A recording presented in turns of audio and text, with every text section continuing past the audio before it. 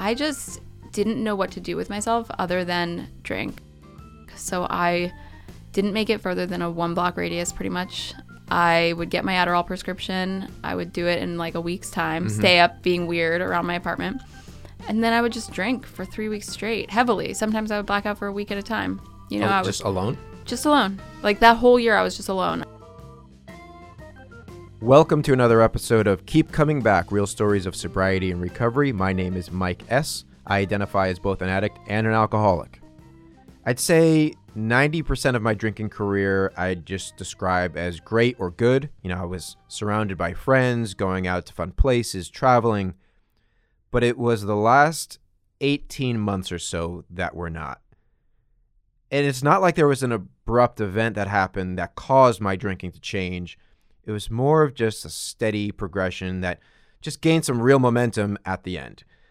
And at the end, much like Ella was alluding to, it involved a lot of isolation and it involved a lot of just being alone. And I think it's a combination of a few different factors. One being that, I just wasn't suitable for being in public places anymore. The way I was acting, there was a shift from going out and being high to being high and going out, if that makes any sense. The priority, I guess, became the high. I think I felt like, what's the point of going out? I have everything I need right here at home, so what's the point?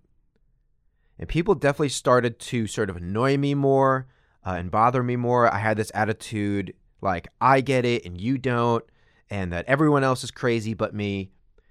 And so my life became about going to work, going to the gym. I could really hang my hat on the idea of like, hey, I went to the gym, I have some hygiene, I'm maintaining, how bad could it be? And then I would come home and I would get high. I would watch Netflix, I would drool on myself, I would pass out halfway through the episode, and I would do it all again. And I'd wake up tomorrow and do the exact same thing.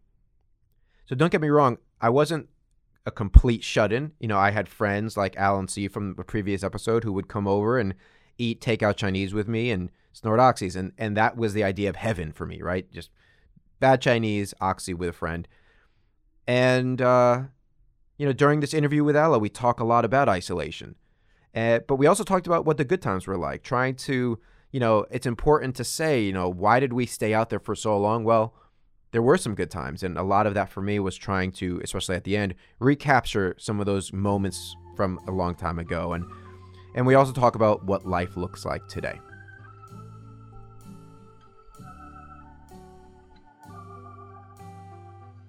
Okay, let's just start with like the basic stats. Like, where'd you grow up? I grew up on the Upper West Side. Okay. So I grew up here in the city, and I've been here my whole life. I went to college in Southern California. Yeah. So I feel like there's a idea or like a preconceived notion that people who grow up in the city grow up really fast and they start partying fast. And like, was that the case? It's true for me. But my parents were kind of they were partiers themselves. Not really my mom, but once we start talking about my upbringing, like, it was true for me, absolutely, and the people that I was friends with. But I went to a private school in the Upper West Side. I mean, it's not, the kids I grew up with are not necessarily the most overexposed kids. They were, in their little private school in their Upper West Side environment. So I'm picturing like Cruel Intentions, like right. 1999. This is you. Yeah. And so, like, the were you going out as like a teenager? Yeah. So, the thing with me specifically is that my dad partied. My dad. What does that mean? Like, my dad was into nightclubs and like he owned them? Women. No, he just had friends in high places. My dad had a business. My dad was raised in Israel, and he came here and had a wholesale swimming pool products company. Very successful. Okay. But he also really loved cocaine and women and the city. Yeah. So, if you wouldn't know that wholesale swimming pool products was his business by like the way he behaved in New York City. Right. And he had a lot of celebrity friends and a lot of nightclub owner friends. And he was starting to like lose it with his alcoholism around the time I was becoming a teenager. So the way that he identified with me was by letting me join him there. And what when you say he was losing it, like, what did that look like? There was this one time when he ended up moving to Panama. He ended up moving to Panama for many years, and he had friends there who were successful drug dealers. And I suspect that my dad was also a successful drug dealer for many years. He had a lot more money than I think his business was bringing in, and he had a lot of celebrity friends. And I just know that maybe they weren't just his friends, to say the least. Yeah. Were your parents together? No. They got divorced. My mom left my dad when I was 1 because he wouldn't stop partying. You have brothers and sisters? No. Just you? Just me. And who did you live with, your mom or your dad? My mom, dad on the week, like every other weekend, and, you know, dinners here and there. And summer every other weekend, and dinners. So, like, what kind of kid were you? Like, were you shy? Were you outgoing? No, I was a cool kid. I was popular. Yeah. A lot of people say as alcoholics that they never fit in and they always felt weird, which is not my experience. I was always cool. I always fit in. I was always the most popular. And yeah, for me, it was just specifically my relationship with alcohol that was different. So, like, one of the things I feel like in meetings that people don't talk enough about, especially I thought this in the beginning, is like the good times. Right. Like, because obviously there must have been a lot of good times. That's why I stayed out so long. Right. So, like, tell me about the good times. Okay, so for me, the good times were high school because I was not only the coolest kid in school, but my dad brought me and my friends to clubs, you know? And so the hot clubs at the time, it was like Bungalow 8 and, I don't know, Lot 61 and all of these places that were pretty adult, actually, we had a free pass. I just had to go to the door and say, the chairman is my dad. There was like a drink named after him, and me and my friends had a free pass. And, you know, we were traipsing around Manhattan like we were 35 years old. You know, we had cocaine. We were dating older men. We had these outfits. We could afford like expensive clothes. And like, you know, Sex and the City was out at the time. And we just thought we were so cool and mature. Right. You know, but the thing was that, you know, then we were going back to high school during the week. And so those times were fun. Do you feel like, and again, I didn't grow up in that like private school Upper West Side lifestyle, but like, is that just for the girls, or were the guys doing this too? The guys don't have as easy of a time going out. Right. Yeah. So you're really in this like special clique of women that are girls, I guess, that are doing this. So, and like, what was your thing? Were you like just a drinker, or like, did it go beyond that? For me, alcohol was always my prime thing, like my primary purpose. Yeah. But, you know, I never said no to a line of Coke. And, you know, I never said no to a line of Coke, and, you know, occasionally on the weekends in high school, we would buy it. We would all pitch in our $20. Right. I ended up getting into Adderall in college, and that was part of, you know, what got me sober. But, for me, like, alcohol was always my number one. When you say like got you sober, meaning like you were drinking and then you take Adderall and get sober, or like it was a race to the bottom because of Adderall? Well, like, okay, from 18 to 27, 26, I was, you know, still sort of maintaining. Maybe from the outside, people, you know, a lot of people knew I was an alcoholic just because they would see me have an episode or I was crazy or whatever. But I was still I had a job. Like what? Hold on. Like, what do you mean? Like you had like what's an episode? Oh, like blacking out, freaking out at my friends, peeing the bed.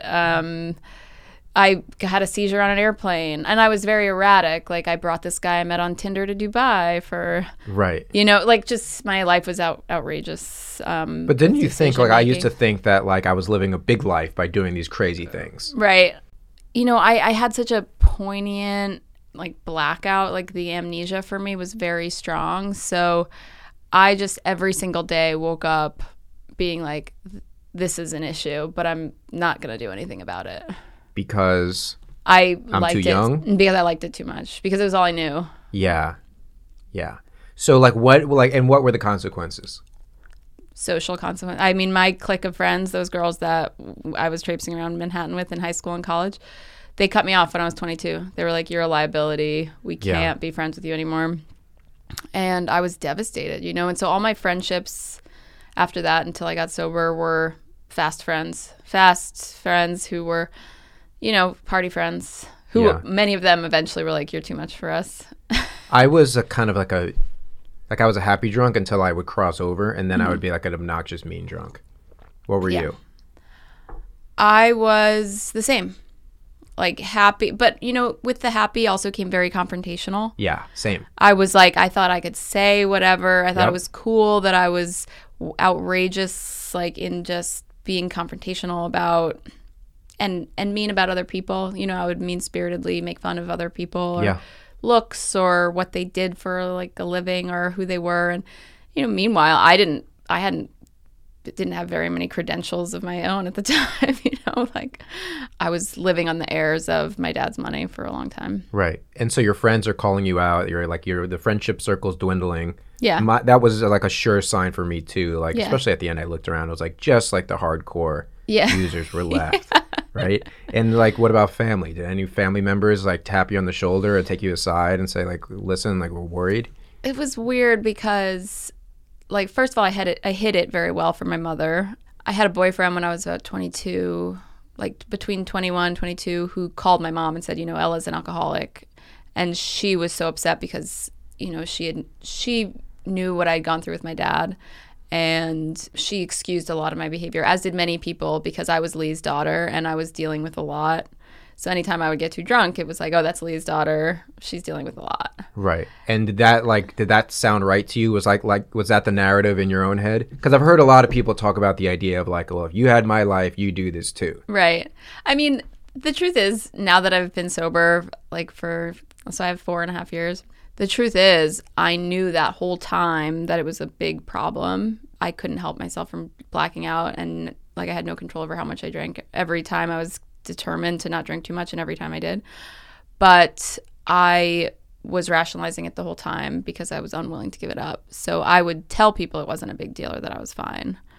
And I may have believed some of that at the time because it's easy to laugh off some incidents or whatever. But yeah. At the same time, looking back, I knew the whole time that it was an issue. So tell me, like, paint a picture of like the last few months, weeks. Okay, so it was really dark. It's really the last year that I wasn't. Me too. Yeah, it was one full year, I think, where I wasn't working. I had this apartment on the Lower East Side on Orchard Street, and I had even my party friends were done with me. There was I had this last hurrah when I was about 26, 27, where I met this group of guys, and I had some job at a law firm, and I was, we were clubbing, and I was doing Adderall until late night, alcohol and Adderall until late into the night, waking up a couple hours later, going to work. Mm-hmm. And that was sort of still fun a little bit, even though it was gross. Didn't it feel like you were I always felt like I was trying to like recapture some magic from years ago. Yeah. It was really not cool. And they are the type of people who, going back to see them in sobriety, it was like, what was I thinking? Do you see them? I saw the man in the group that I was a little bit involved with. Yeah. I saw him about 6 months after I got sober, and I was like, whoa, like, what the hell? Are they all still doing their thing? Oh, yeah. Yeah. So I had that, and then those people all were like, I like made out with the friend of the guy I was kind of involved with, and I threw a drink in someone's face, and I humiliated them at a bar for one final time, and they were like, listen, we can't be your friend anymore. They didn't say it like that, but they stopped calling me, and I was at my apartment on the Lower East Side, and I knew I had to get sober, but I couldn't. And even the word sobriety was not in my vocabulary at the time. I mean, it just wasn't even a thought. And did you know any sober people? I had one friend, and I'll talk about that okay. in a minute. But I just want to describe my last year out, and I just didn't know what to do with myself other than drink. So I didn't make it further than a 1-block radius, pretty much. I would get my Adderall prescription. I would do it in like a week's time, stay up being weird around my apartment. And then I would just drink for 3 weeks straight, heavily. Sometimes I would black out for a week at a time. Alone? Just alone. Like that whole year I was just alone. I would go to the corner store. I would it wasn't really hard liquor anymore because I couldn't really stomach it, but I would get the Omegang. It was like 12% beer, okay. right? And I would chug it. And, it wasn't cool. People are like, oh, your last year was in Lower East Side. Like, this was not cool Lower East Side partying. This, maybe some of the bars that I went to are like, known in Manhattan, but it wasn't because I was like destination going there. It was because they were the closest places to my apartment. Yeah. I would go there and, have a double shot of Jameson, like maybe projectile vomit on the street, and then go get an Omegang and go home. Right.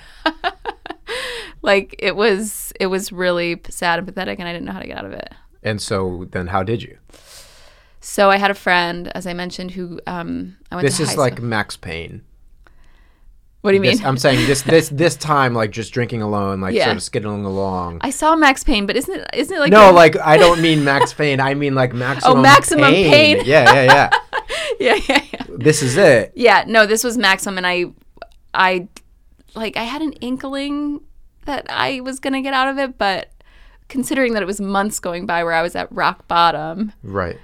I was just distraught about, I had no more relationships. I was definitely unhireable. I hadn't worked in 2 years. Just Did you blew try it. to like do these like sober October, sober January? I'll stop for 30 days. Like, Well, it wasn't like that just because I had no friends, so I wasn't like, it's sober October. right. I was, actually I had gotten arrested for one time, and I had to do outpatient, but I didn't take it seriously because nobody in outpatient really wants to get sober. Right. So there was no real recovery there. And I remember calling in and being like, I'm afraid I can't come because I'm afraid I'm going to have a seizure, stuff like that, which was true, but also like I just wasn't taking recovery seriously at that time. So yeah, I had periods. I would go about 2 weeks. I would even have nights where I would just have like a couple beers, Yeah. and I was like, look, I can drink normally. Right. Meanwhile, I'm like literally in the gutter of like the depths of my alcoholism. But Those nights kind of give you that renewed confidence. Of like, yeah. I have this. yeah, I would go to lunch. People thought that I was a food reviewer, Okay. because I would go to these fancy restaurants in the middle of the day by myself and order like 3 glasses of Right. wine. And like, so I had a friend who got sober. She went to high school with me, and she got sober before me, and I was like so judgmental of her. I couldn't believe she went like all the way, and Yeah. I would see her on Instagram and having fun, and meanwhile I'm literally in my apartment alone with like a bottle of Jameson and like throw up in the bed and no friends, and I would be looking at her Instagram like scoffing at how she thinks she's having fun in sobriety. Right. And there's no like rhyme or reason to the day that I decided. Nothing spectacular happened. I was just ready. I mean, I think there was a moment, I don't know if this was the day before, but it was right there at the end where I was chugging a beer in my kitchen and I fell back on my head. And somehow I wasn't blacked out enough. I was like conscious, and I realized, was like, I'm going to die. Yeah. Around that time, maybe in that week, I called, or I G-chatted my friend who I knew was sober, and I said, hey, I'm sober now. Because, I was ashamed of the place I was in. Mm-hmm.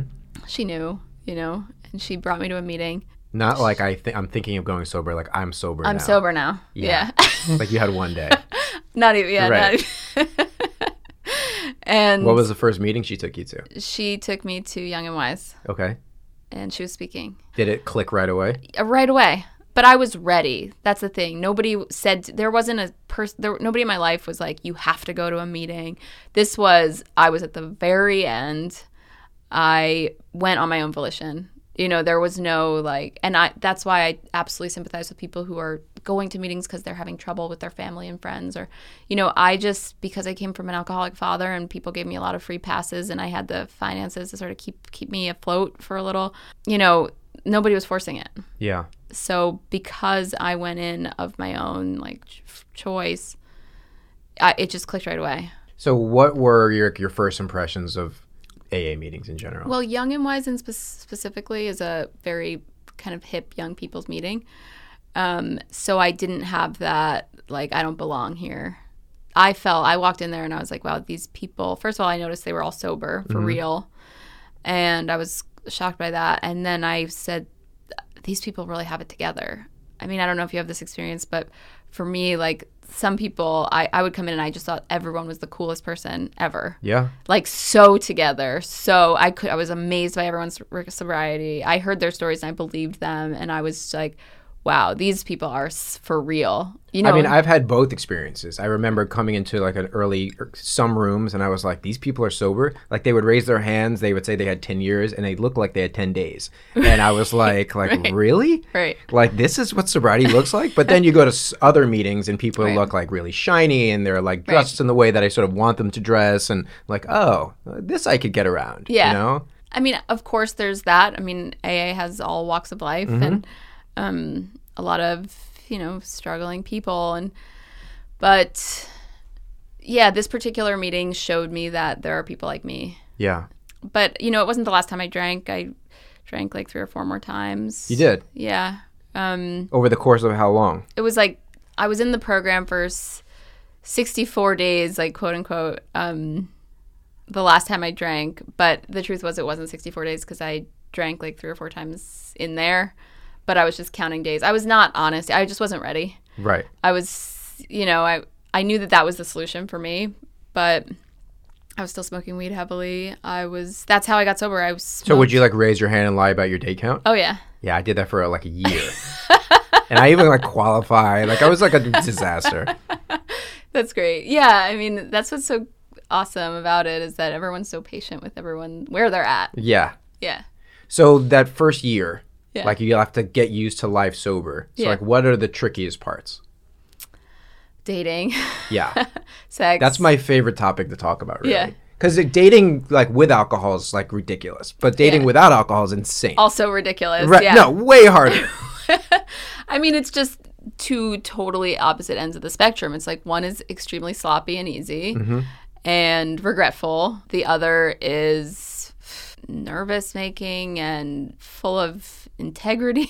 I mean, It's nervous. Yeah. No, because I mean, listen, going and meeting and like hanging out with someone you don't really know that well, it's like at least I can have alcohol to like push down those nerves, Yeah. and now I have to just sit in it. Yeah. You ever do anything like I used to do some weird stuff. So like I would go to a bar. Yeah. Like I would get there In early. sobriety? In sobriety. Okay. Like I would meet someone at a bar and Yeah. I would get there early and I would work something out with the bartender. Oh, Where like, please don't make it look like I'm not drinking. Right. I would order like a club soda on the rocks and I'm gonna like put a lime, put it on like a Tom Collins glass, and Right. I'll be like, this will work. And it would always blow up in my face eventually. They would switch bartenders and like Oh, wow. and she'd be like, you weren't drinking? Then you'd look like a big weirdo. Right. I with my boyfriend now, like the first date I said, I'm in the program. So much easier that It's way. just, yeah. And he Yeah. had that's a different challenge as dating someone who's not like sober, but I went through phases of going on dates and not saying anything or just saying I wasn't drinking tonight. Well, the thing is when you, and I noticed this because I've dated some people in the rooms, you go out right away and then you basically qualify to each other. Right. If you like get fired out of the gates, Right. So fast. And it's like the whole thing's in reverse, right? You learn your deepest, darkest secrets. Right. And then you learn months later that they have a sister. Right. So like right. everything's flipped. Yeah. And have you ever dated in the rooms? Not seriously, but Right. I've had flings. I mean, with the date, I was promiscuous in my first year because that's all I knew. And Also, it's so just different. something to keep your mind off of things. Yeah, and it was a high, and the next day I'm always fantasizing about Yeah. how it was and the person, and yeah, and then eventually it's like that doesn't work either. So they obviously suggest the not dating in the first year, That's all I which did. no one does. But why do you think they say that? What I tell my sponsees is it's so that you can develop a relationship with your higher power. Okay. And You don't tell them you're crazy right now, so you don't want to date anyway. no, I don't say that. I say if you're going to date, just make sure to talk to me about it. The good thing about being new is that usually you're not very desirable. I work with people who, and myself included, it's like I was really clingy in my first year. I really was about it. Anybody that, wanted to date me, I was Right. like, cool, so when are we hanging out again? When are we hanging out again? Or too sharing too much or just not, you're not in a place where you're very desirable because you can tell how kind of Hungry someone is. Yeah, for connection. You can feel the hunger. Yeah.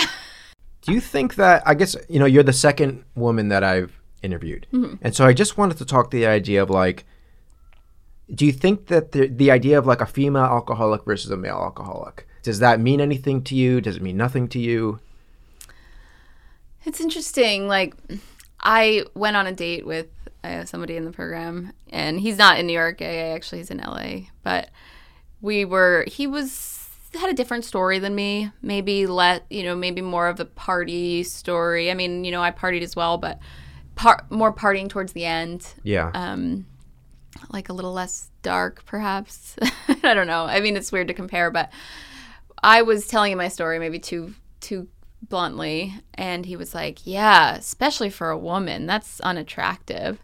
And I remember feeling, I don't know, that was the one moment that I felt judged. Yeah, I felt judged, and I also agreed, like, to be, honestly, I was like, yeah, it's really it's really unattractive for anybody, but I felt judged by him, thinking, because he was saying, like, a woman being so sloppy is more unattractive. Well, that's sort of what I was saying. Like, does the world say, like, oh, he's a party animal, but she's sloppy? Right. So what about, do you go to women's meetings? No. Never. Why not?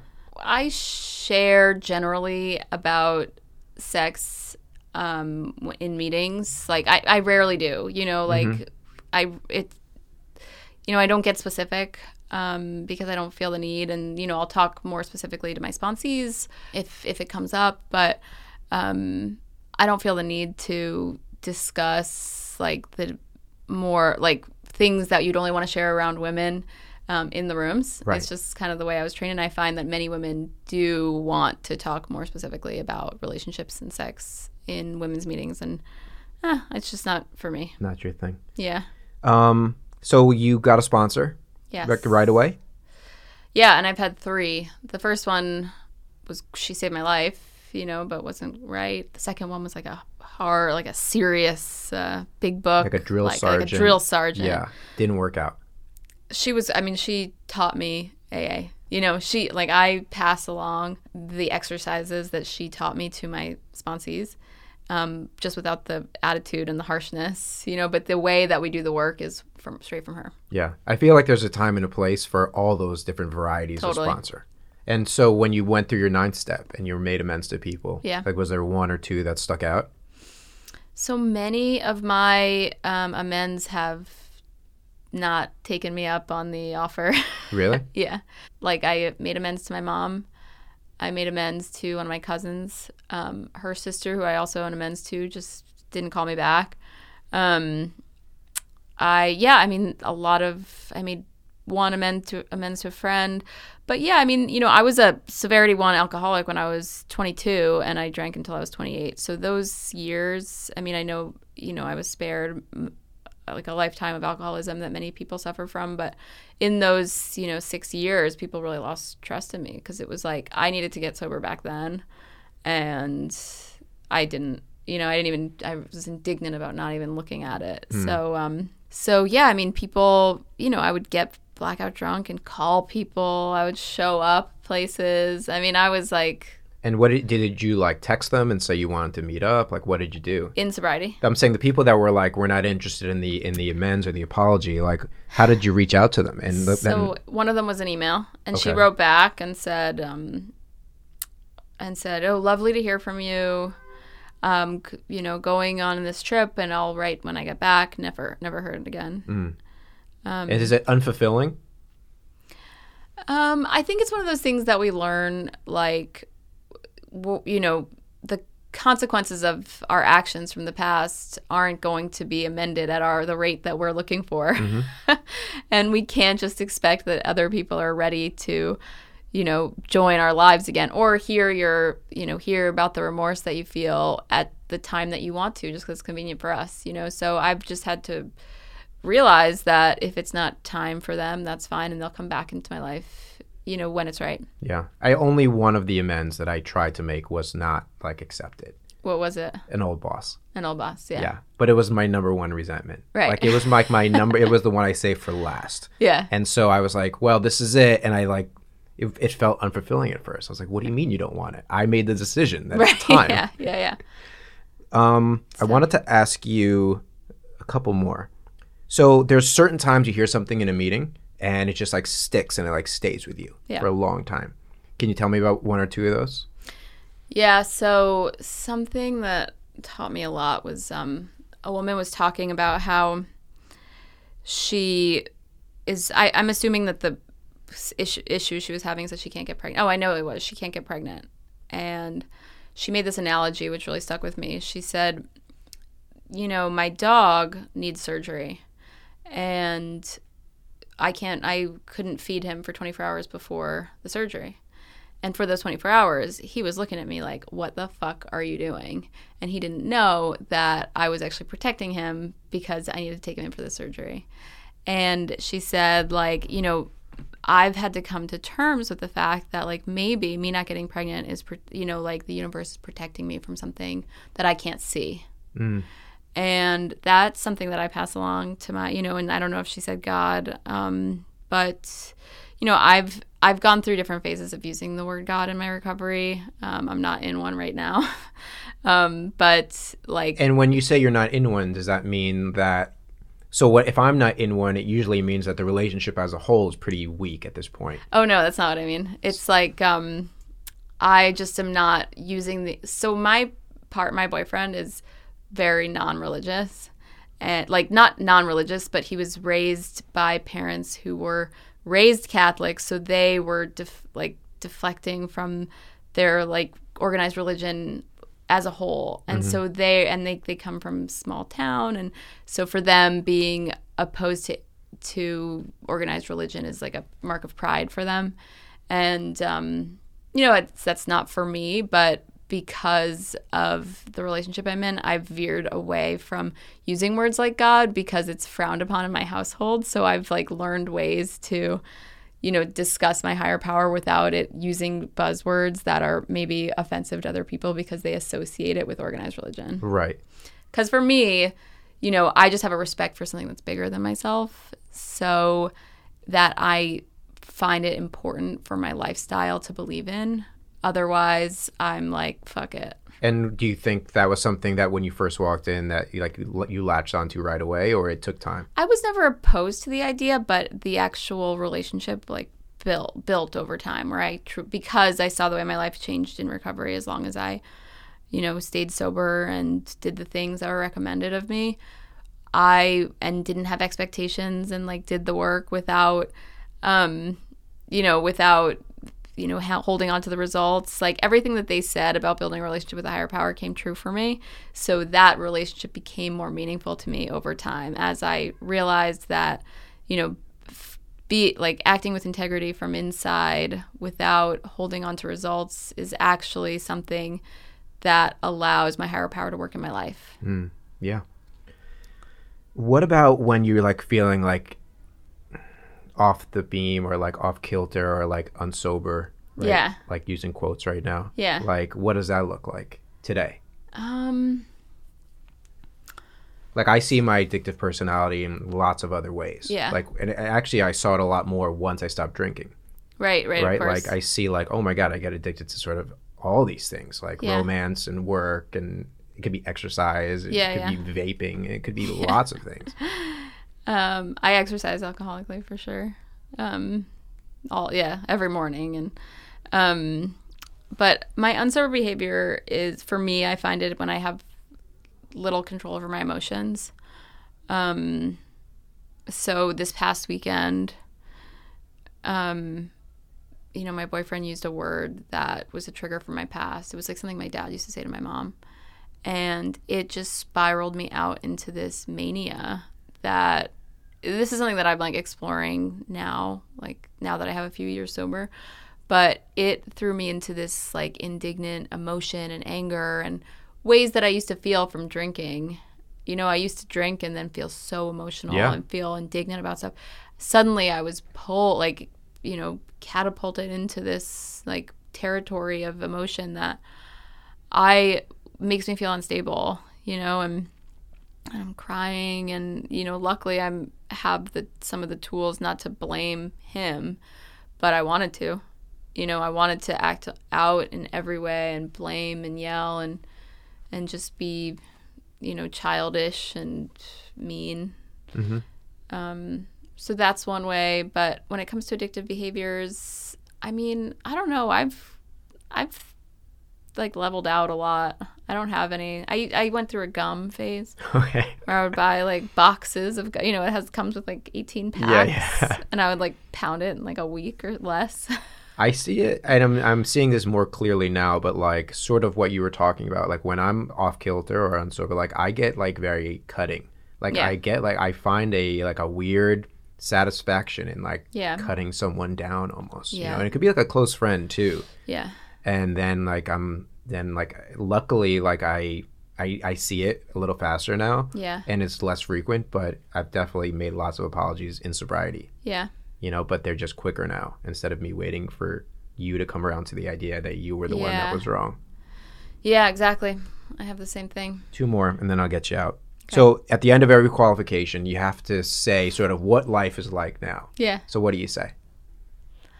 Gosh, my life is unlike I would have ever expected in the fact that I have, you know, a job that I'm proud of. And the biggest surprise to me is that I'm very organized and focused at work. I mean, for years, I was just like pulling a fast one over like whatever company I was working for. You know, I was like, how can I cut corners and putting things off and didn't care. And it's, you know, I wouldn't say that I work in tech. It's not as if I care passionately about what I do, but I care about the group that I work for and the people I work for. And I can focus, you know, I mean, as somebody who also used Adderall, it was like for years, I was like, I can't focus without it, which was total bullshit because I focus really well now and I get stuff done and I go into work early and I'm like very on top of stuff. So that's a big surprise to me. Yeah. And, you know, being in a healthy relationship is huge for me. I kind of can't believe it. I mean, every time I look at him, I'm like, wow, this guy wants to be with me. And, you know, healthy relationships, like things just used to be so unstable and wild and casual. I mean, it was no big deal to be like, you know, what, like open with people or people come over or I don't know. I can't really describe what I'm saying, but like just to be more loose about planning or people coming over or like, let's go to this place. And like now spontaneous. Yeah. And now I'm like, I'm only going if I have a reason. Yeah. And I wake up at 6 a.m. and I'm in bed by 10 and I really like it and I don't feel like left out or. Yeah, life is much simpler now. Simpler and easy and happy. But I like every once in a while I have this desire to like do something gnarly and I don't know what it is, but I just feel like acting out and it goes back to what we were talking about where I'm like feeling like, why do I feel that way? Right. Okay, last one. So I've been asking everyone if you had to give one piece of advice to someone new or like someone that was thinking of getting sober, what would it be? I mean, this is so cliche, but like just like stick around. Yeah. Just keep doing it, even if you mess up. Like, I just have a real respect for people for everyone who comes in for different reasons and from different places. Like, people admire that I, you know, came in and stuck with it. I mean, I didn't. I drank a few more times, but, you know, people who struggle with staying sober in the beginning admire people who kind of get it the first time. But it has nothing to do with, like, people's entrance into the program has nothing to do with their need to get sober. It has to do with, like, where they're at the moment. Because if I had tried any years earlier, which I should have, it would have taken me like a few more times, you know, because I was harping on the party and how fun it was for so many years. I just didn't walk in the door until I was like alone for a year, you know, and some people come in earlier and I respect them for that. And so having it take a little bit more time, I think is fine, you know, and just to like not get, if like you have missteps, it's totally fine. I've worked with women who it takes them a couple years, a year. Yeah. All right. Thanks for coming on. Yeah, of course. My thanks again to Ella for coming on the podcast today. A couple of announcements. If you want to reach out to me or the podcast for any questions, comments, things you want to talk about, sobriety, the email is keepcomingbackpodcast@gmail.com. You can also find me on Twitter at KCB Podcast. Again, my name is Mike S. This has been another episode of Keep Coming Back, Real Stories of Sobriety and Recovery, and I'll see you next time.